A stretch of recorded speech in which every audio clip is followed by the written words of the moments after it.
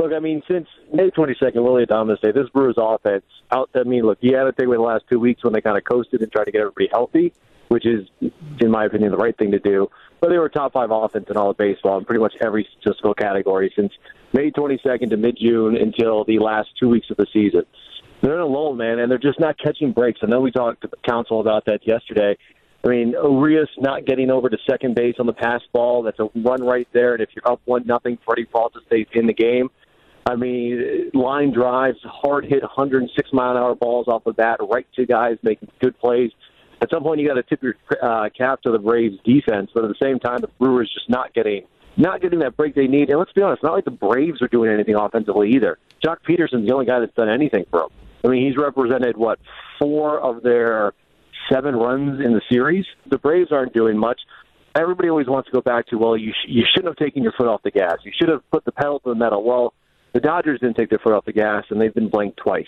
The Cardinals didn't take their foot off the gas, and they scored 1 run. The Rays didn't take their foot off the gas, and they're going home. So the momentum thing doesn't really matter. I mean, Council had the right game plan. It's staying healthy. It's getting to the postseason with all your weapons intact. It's just getting that break here or there. And hopefully with Charlie Morton going on short rest, something he's only done twice in his career, they can get to him. I think if we score early before the Atlanta Braves, we're going to win the game. And I think if we win the game in Atlanta, we're definitely going to win the game back here in Milwaukee. It all starts with pitching and defense. Their pitching has been very good, and today they have all hands on deck. They have, I think, overall have a better pitching staff than the Atlanta Braves. You see the Braves are going back to their number 1 starter tonight.